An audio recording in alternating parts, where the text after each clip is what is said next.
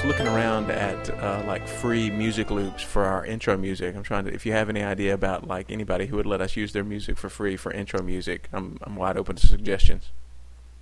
I don't know. Let me think about that. Maybe we could get you and Jeremy to perform a little original number. Okay. Can we do Hello My Baby? Oh, wait, that's not original. I think Hello My Baby. Hello technically, My I mean, like say the podcast catches fire and it goes nationwide, and if we had used something that's copyrighted, people would probably want money for it, and I don't want to give anybody any money. Money until Amazon, our sponsor we love. Right. As soon as Amazon picks us up and gives us a sponsorship, then we'll be loaded with music. Yeah. And we'll have call-in time, and we'll give away like free Alexas to the 10th caller and stuff like that. I love that so much. Yeah, that's what this is going to be. I think we should. Nationwide, it'll be win-win for us and Amazon. They need us as much as we need them. So we could do like Instagram Live. Yeah. We could do some kind of, we could Snapchat and Instagram and do this at the same time.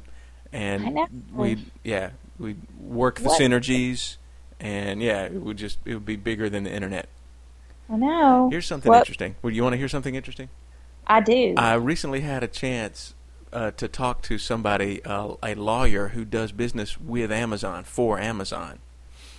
Nice. Yes, and he has some inside poop on Amazon's corporate goals, and he said, I asked him how long is it going to be before Amazon starts delivering stuff to my house with a drone, and he said sooner than you think. He says Amazon's corporate target for delivery time, from the time that you click the Buy Now button to the time the product arrives at your door, Amazon's goal is to get that time down to 45 minutes.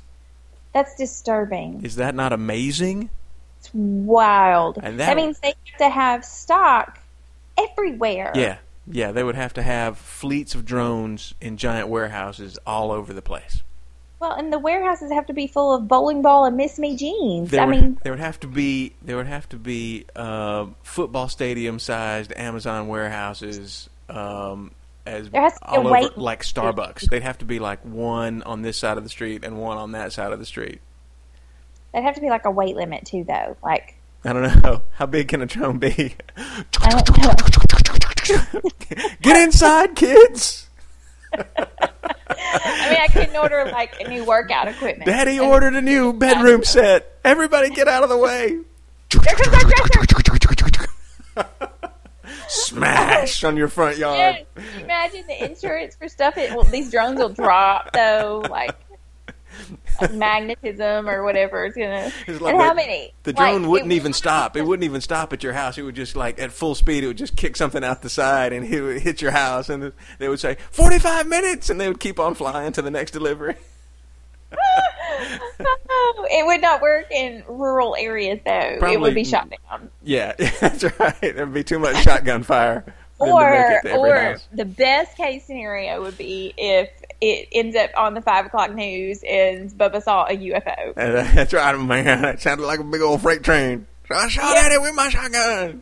It was a UFO. I asked Ethel to come out of the trailer and look at the sky. It tried to pick me up, didn't it, Ethel? Didn't it? I thought it was going to pick me up. Something about an upside-down smile. I do not understand.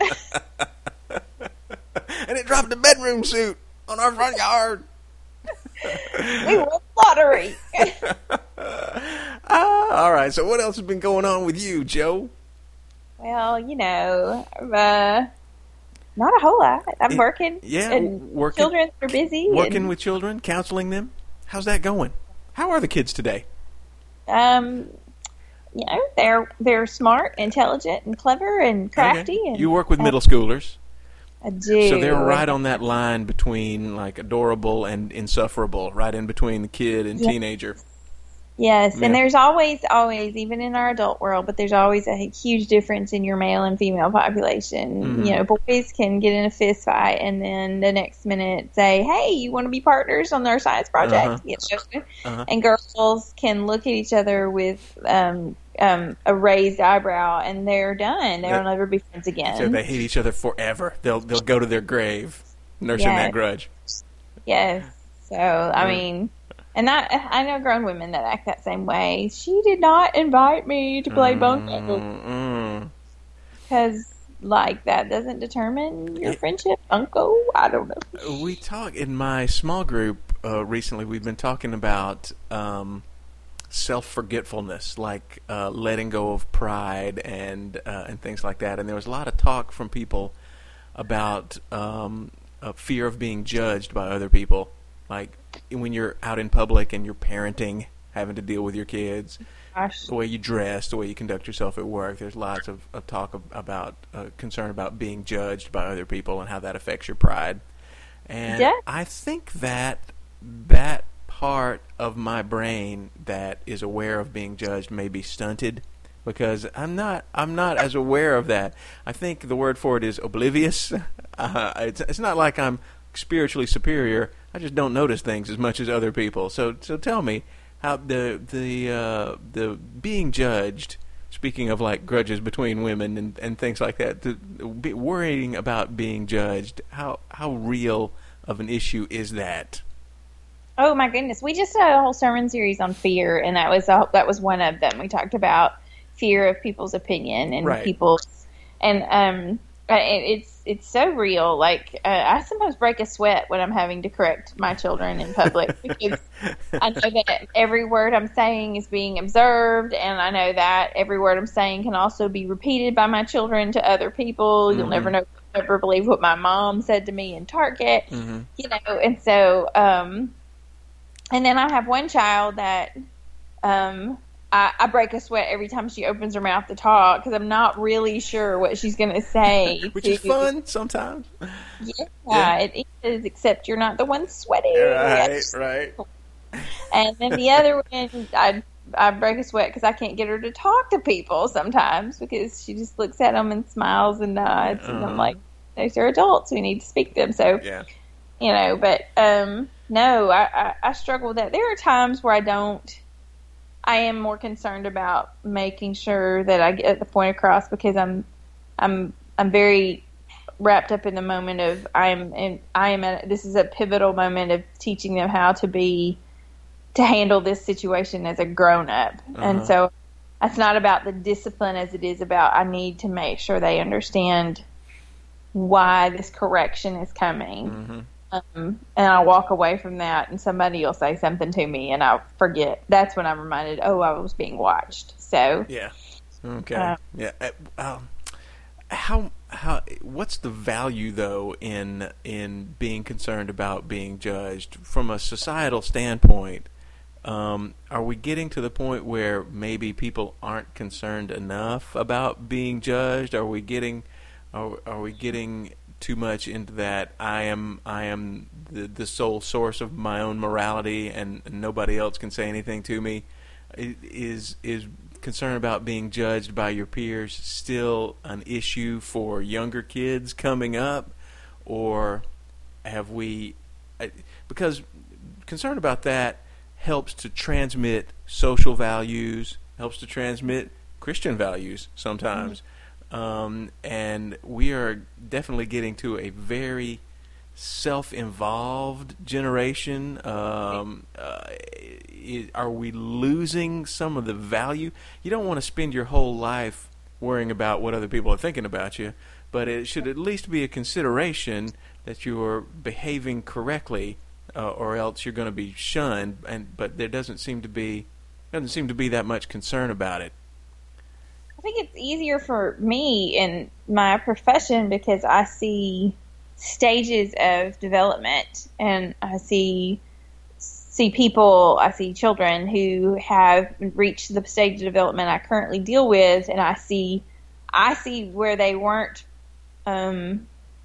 guided correctly in previous years, and therefore they're struggling with coping, or they're struggling with accepting negativity, or they're struggling with criticism, or they're struggling with disappointment. And I think that there's a huge gap in that, and that it just isn't addressed anymore.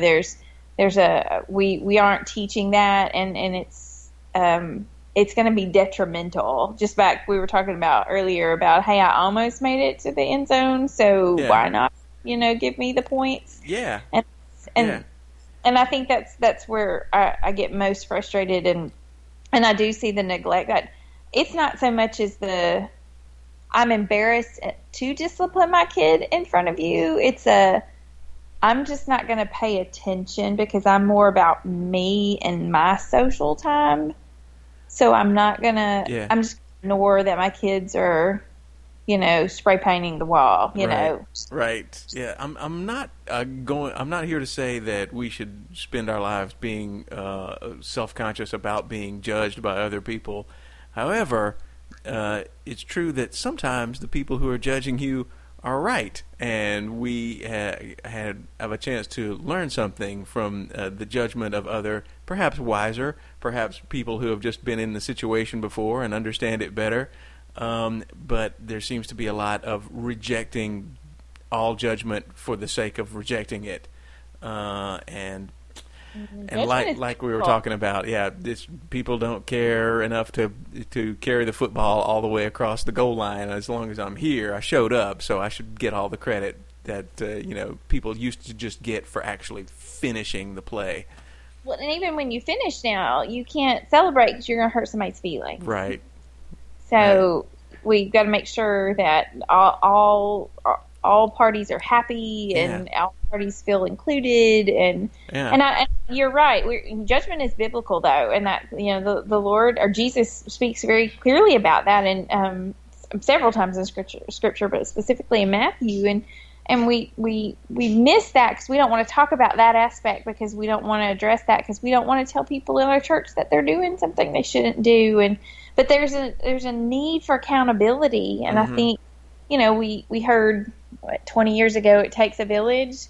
Well, it doesn't take a village, but it does. Sometimes you need that accountability of someone saying, "Hey," like one time I was having a really difficult time parenting my oldest, and because she was having night terrors, and I was trying to make her lay down for a nap, and I would lay her down, and she'd climb out of her bed and come back, and I'd lay her down, and she'd climb out of her bed screaming and come back, I went through this probably 15 or 20 times, and I had a friend over at the time, and she came and took me by the hand and pulled me to the couch and said, "Let me take over," because she realized that I was about to snap, and so we need, like, she could have just sat back and watched and let me continue to handle it improperly, or she could have intervened, and she intervened. I feel like we're it's not just multiculturalism. We're not just breaking out into different cultures and different subcultures. We're building like silos around ourselves to the extent that we're making, like, every individual is making themselves a culture of one and listening only to their own advice and following only their own guidance, and we're missing out on the guidance of other people, like you were talking about. And I feel like that cannot possibly be good for the culture, the overculture going forward. No. I think about that with my children. Like, who are they going to be friends with that's going to truly point them to Christ, and not just tell them it's okay to make the poor decisions they make. Like, there are teenagers now that see so many things that are sinful and distance them from a relationship with the Lord as just culturally acceptable. And my children are about to step into that age category, and it terrifies me, because even if they get it right, they're going to stand alone so much. You and me both. Speaking of terrified, I've got a couple of kids who are a few years behind yours, but I am not looking forward to the world that we're going to be sending them into. No, we're still going to build a compound and sell your house. I'll sell my house. We're either going to Costa Rica or to Texas if they secede. I'm going wherever Texas goes. I think Texas will succeed. I think we can do that. God bless Texas. I'm with Texas.